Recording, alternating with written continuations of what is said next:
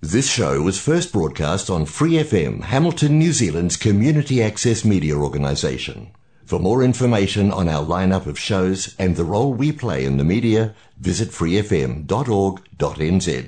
Flat Out whānau, you're with Lady H, host of Flat Out Pride on your Free FM dial. If you're a Waikato local with an idea for your own show, Free FM would love to hear from you. Check out our website, freefm.org.nz, or find Free FM on Facebook and get in touch. I talk about Elsa being queer so much, and people are getting really frustrated, but I just can't let it go. My name is Alex Willix Payne. I use they, them pronouns, and this is Stride with Pride.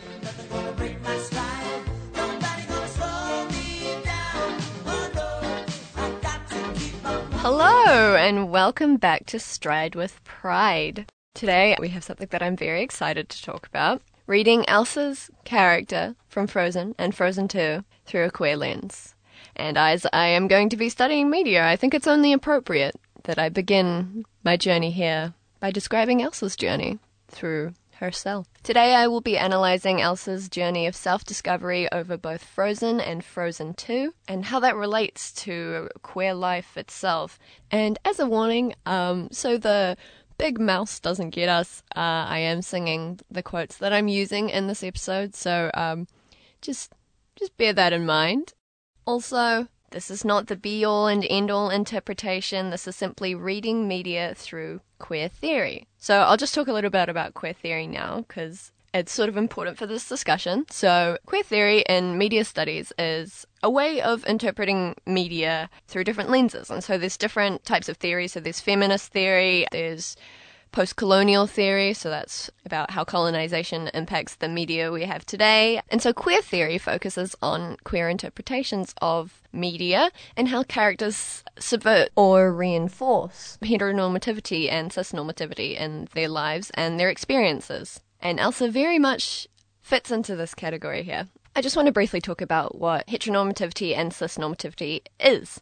So this is sort of the idea that heterosexuality and being cisgender is seen as kind of the standard for what you are and kind of above everything else, sort of like in the way that the patriarchy is puts men above any other gender. And so the point of queer theory is to see the characters and how they subvert these norms. Heteronormativity and cisnormativity impact our lives in such pervasive ways that we might not even be aware of. So a lot of stereotypes to do with obviously queer people come from this, and the idea that certain acts are unclean or unsanitary comes from this. But it's also in the way that the nuclear family is idealized, and in the way that dressing incorrectly for your gender, very big air quotes around incorrectly, is a bad thing and you should never do it. And so these ideas are really pervasive, especially within Western society, and they're really harmful. So that's super fun and fresh. I sort of always loved the movie Frozen as a piece of animation, a piece of musical theatre, and I especially loved all the theories that it sparked for the wider Disney universe within the movies, like it being connected to Tangled and all of those. I loved all the theories to do with that, but I loved it on its own as a statement against the perceived Disney truth that love always comes in the form of romance, having the sisters be the true love there, even though there's things like Lilo and Stitch that, subvert that. But in a mainstream Disney princess movie, this was sort of a first.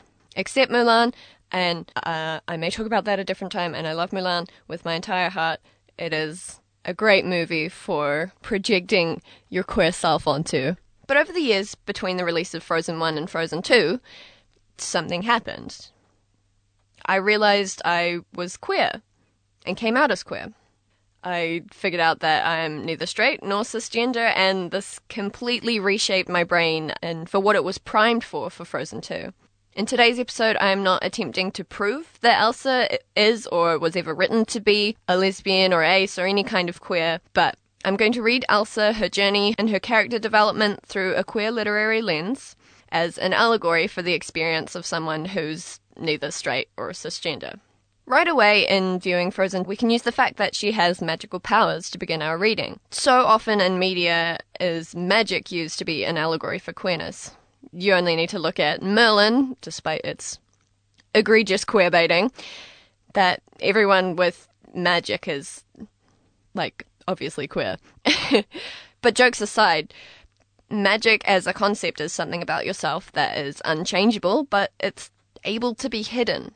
This kind of excludes it from being a racial discrimination allegory, as race is generally something that you can't hide about yourself. However, talking about white passing stuff is another story. Magic can also be read as an allegory for mental illness. And while the second movie totally focuses on that, this is a queer reading. So often magic can be read as queerness, as are they gay, so eloquently says in their Merlin video about that anyone with magic is gay, that magic is gay.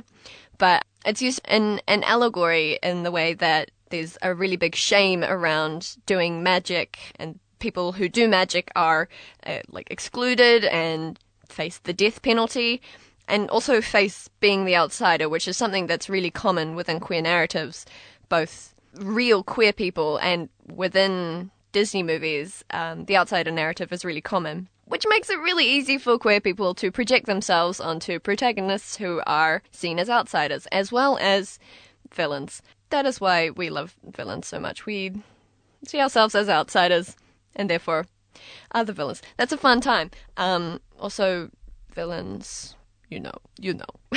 But back to the idea of shame.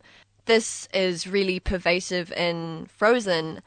In the first movie, Elsa is told that her powers, read her queerness, is something that must be hidden, lest it hurt someone, lest everyone hate her for it and hurt her because of it. However, it's more out of her parents' fear, or rather the fear instilled in them, that they make her hide it. When she hurts her sister, this is where the metaphor gets loose, anytime she hits someone with her powers or actually hurts them, it gets a bit loose with the metaphor, but hear me out. The fear is instilled in them by society, or more specifically, the trolls, which I kind of think can be viewed as a metaphor for religion, or more specifically Christianity in this case. And of course, not all religious groups are like this. I totally do not mean any disrespect towards that. But in terms of stereotypically, this is what I'm going with. They're instilling fear around this part of her that she can't really control, and saying that it's bad and it will hurt everyone. She will hurt everyone closest to her, so it has to be erased from her sister's mind, or else she'll be hurt. And then they instill this fear in her that people will hurt her in the future, and that she will hurt everyone she loves because of this, so it has to be something that she hides.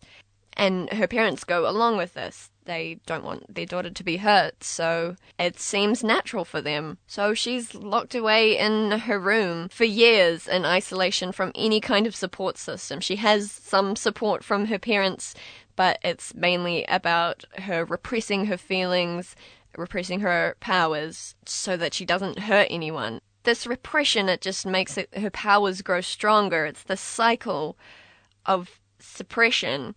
She's terrified of this thing inside her that gets stronger each passing day, and she becomes more and more unable to suppress it. This keeps the cycle going. Her powers get stronger. She gets scared, she tries to repress them, and her powers get stronger. This cycle of repression is extremely familiar to any queer person who's grown up in a hostile environment.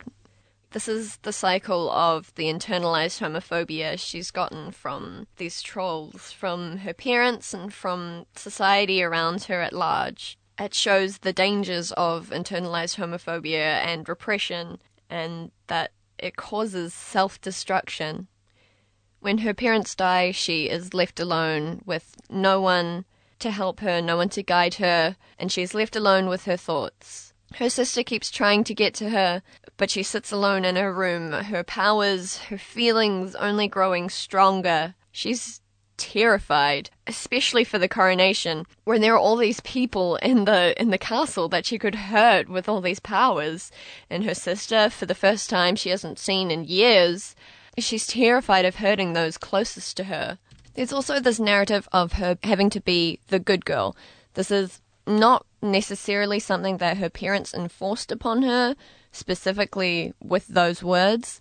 It's definitely something that Elsa has internalized. And she definitely talks about that in all of her songs. She talks about feeling like she needs to be this good girl. And First Time in Forever, when her sister's so excited about all this new stuff, all these new people, all these new experiences she's going to have, Elsa is terrified for the coronation, and she sings, "Don't let them in, don't let them see. Be the good girl you always have to be."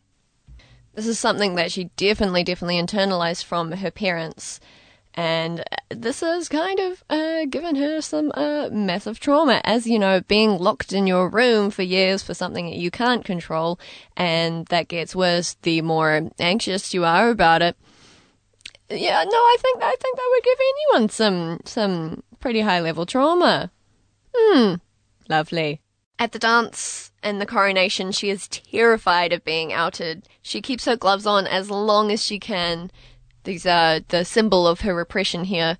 And when she takes them off, she is terrified of being outed and puts them on as soon as she can. She gets closer to her sister here, but is still too afraid to be able to talk properly to her sister. When her powers explode out of her, she's forcibly outed to everyone and runs away to isolate for fear of being seen as the monster that she fears she is. The people who say out loud that she is a monster, Duke Whistleton, are then vessels of this homophobia. The people are scared, but this is only because they don't understand. They've never seen someone like this before, and Elsa herself doesn't truly understand at this point. She runs off to isolate herself once more, but this is a place where at least she can be herself. This is similar to what she already knows and is still out of fear of rejection, but she's gone where she cannot be rejected as no one can reach her. Let It Go is then a song about finding oneself and letting go of judgment, but also a song of relief that she can be herself for once. The good girl narrative continues. At the start of Let It Go, she berates herself for not being able to follow this mantra she had for herself about being the good girl. She repeats what she sung earlier. Be the good girl you always have to be. This is something in Let It Go that she battles with. She's finally confronting these feelings within her and realizing how much they're affecting her, and she starts to let it go. She's finally letting these feelings out and expressing them in a sort of healthy way. I mean, not really, because she ran away to isolate herself, but like, she's not hurting anyone with how she's letting it out, letting it go.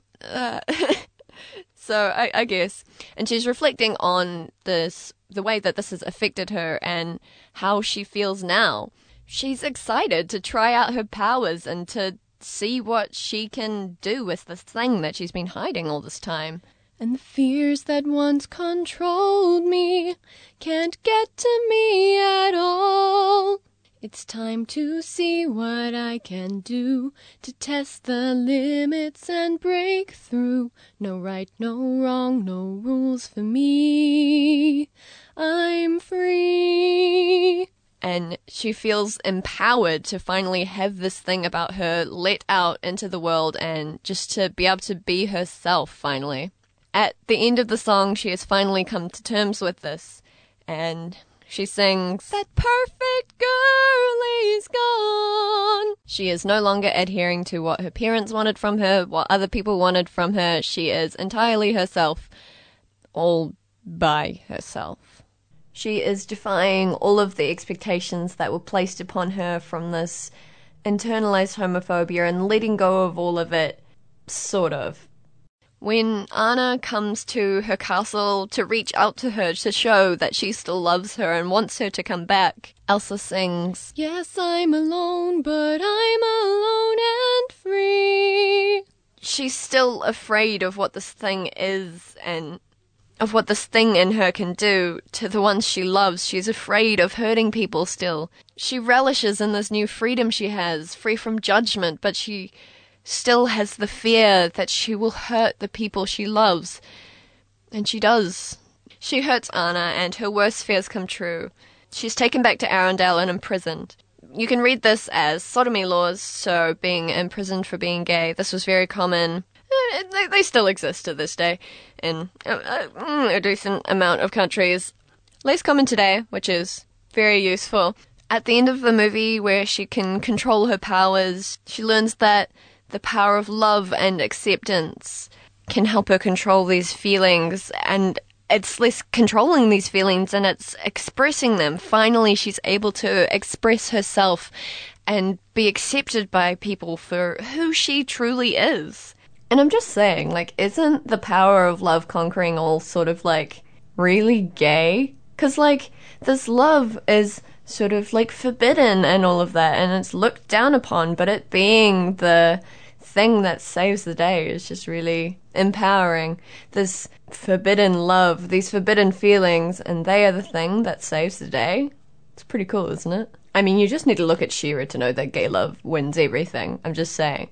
Like, I know that in Frozen it is not, like, gay love, but also it's, like, Elsa's ability to express her feelings is her showing her ability to express herself and who she is. So it's a little bit gay. Like, yeah, totally, it's about sisterly love, but the whole thing is that it's not a heterosexual romance that is saving the day, like, as per usual Disney movie, so, you know.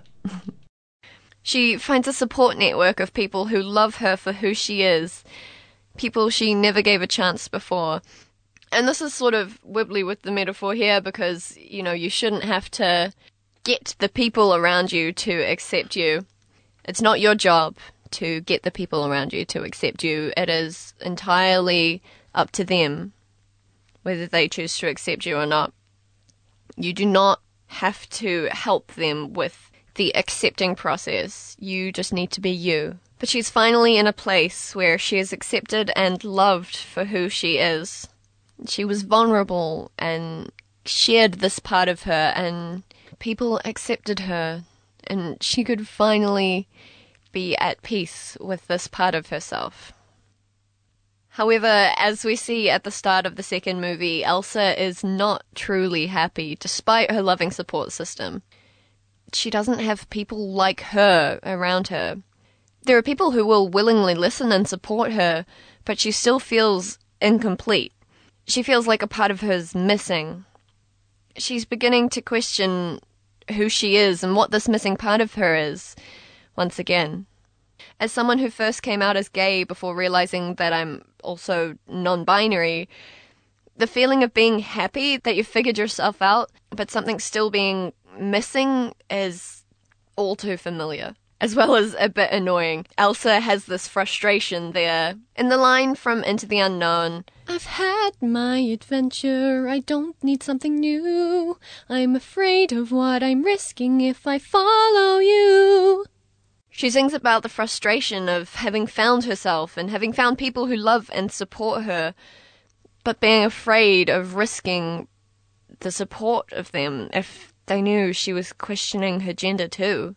Throughout the course of the song, though, she begins to call out to the voice, searching for the answer, asking the question anyway because it will kill her not to know. This is an all too familiar experience. She runs out in search of the voice, reaching out for whatever resources she can find about this. This can be read as searching on the internet, using resources such as YouTube and queer groups and Tumblr. I used a lot of Tumblr when I was trying to figure myself out. This is the process of searching for information. And this is the whole movie, really, trying to figure herself out. She sings, "Every day's a little harder as I feel my power grow. Don't you know there's part of me that longs to go?" She's once again feeling a build-up of these questions inside her, wondering what they mean and what it would mean for her life to seek out the truth. But she still longs for it. Throughout the movie, she finds out more about herself and what she can do as a person. But there's still that voice in the back of her mind asking the question, calling to her true self. The North Uldra people can be seen as being queer or found family, potentially as out queer people already who have opened these new avenues for self-exploration to her. Once she gets to Otaholan, she is now closer than ever to her true self. Through the song Show Yourself, we see her come to terms with everything about herself, finally becoming her true form. I mean, come on, the whole song is a queer self-acceptance and realization anthem. How have we not seen this yet? Like, especially for trans and non-binary people. The line, "You are the one you've been waiting for all of my life. Oh, show yourself," is such a raw line. Especially as a queer person, finally being able to find who you are and put a name on it holds so much joy and relief. No wonder both me and Elsa were crying when we heard it. When I finally got to send off the papers to get my name legally changed, I played Show Yourself and sobbed because I got to be who I've been waiting for my whole life. I know who I am and the wait is over. I'm me now. Her mother singing in this song can be read as both the voice within her finding who she truly is, or as elder queers helping the young queers along.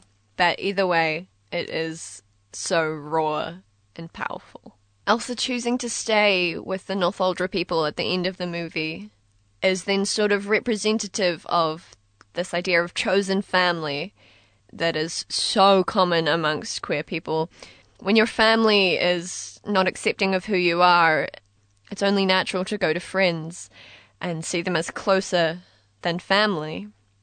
People who accept you for who you are, no matter what, who love you unconditionally in a way that your biological family never did or could. This is a little bit shaky considering the Northuldra people are technically related to Elsa, but that's a minor detail. It represents her choosing to stay in a place where she will be happy, where she can truly be who she is all of the time. She's not seen as someone who is sort of normal and stays with the normal people, but just has these sort of quirky things about her. She is within people who know how it feels to be like she is, who have similar experiences, who know the world in the way that she does. And that's so powerful for queer people to have.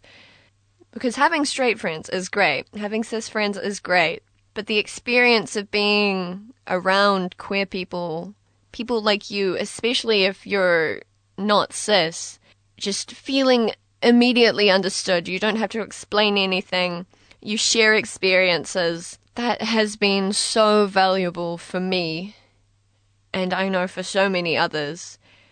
Having a place to commune, to be ourselves together, where we're not alone, is so powerful and so liberating. Representation for queer people is so valuable.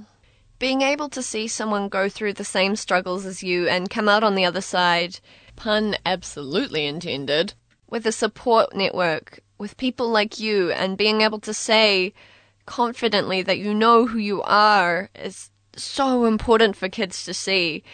That you can be yourself and be happy. I know it's really important for me right now to see older queer people having families and having successful, happy lives. Because as a younger teen, I found it so hard to imagine having a normal life, especially as a non-binary person. I just don't see any representation for that. And it's really hard to imagine yourself having this happiness, this thing that you want, when you can't see people like you having that. And so the representation of that really matters. It's so, so important to see people like you on the screen or in pages, able to be happy and able to be loved while still remaining themselves. It's especially important for kids and teenagers to see this, to know that they have a future. They have a future where they can be happy. For today's Creator Spotlight, I want to highlight a YouTuber called James Somerton. He is a queer YouTuber who has done so many videos, deep dives, really deep dives into queer history, especially within film, the way that queer people are portrayed, and specifically has done a video called Evil Queens, a gay look at Disney history, which I found really interesting and I've sort of used as the inspiration for this episode, as well as a bunch of other ones, but I just wanted to highlight him specifically. He has such good research and knowledge, and there's a lot of queer history on there as well, which is really useful and really important because so much of our history is buried because of erasure from history, because of people being homophobic. We love it. We super duper love it. He's also done a video about a history of LGBT representation in horror movies and horror cinema, which I am terrified of horror movies, but I respect them for their ability to portray a society at the time's cultural general fears, and I respect them for that. And gay people were a part of the cultural fear at some point, so there's lots of things about that in horror cinema. Tee, love that. But that is all for today's episode. Thank you so much for listening. Don't forget to check out at stride.with.pride on Instagram. We also have a Facebook page. It's just Stride with Pride. Check out those for a little sneak peek of the episode coming out each week, a little snippet of it. And you can also contribute your own ideas for what you want me to cover on this podcast here. And also contribute to little story polls and things like that, where you can contribute your own little answers for the chance to be featured in an episode. So, how about that? You are valued, you are loved, you bring light to this world. See you next time, and don't forget to spread your joy. Bye! For more episodes, use the accessmedia.nz app for iOS and Android devices, or subscribe to this podcast via Spotify, iHeartRadio, or Apple Podcasts. This Free FM podcast was brought to you with support from New Zealand On Air.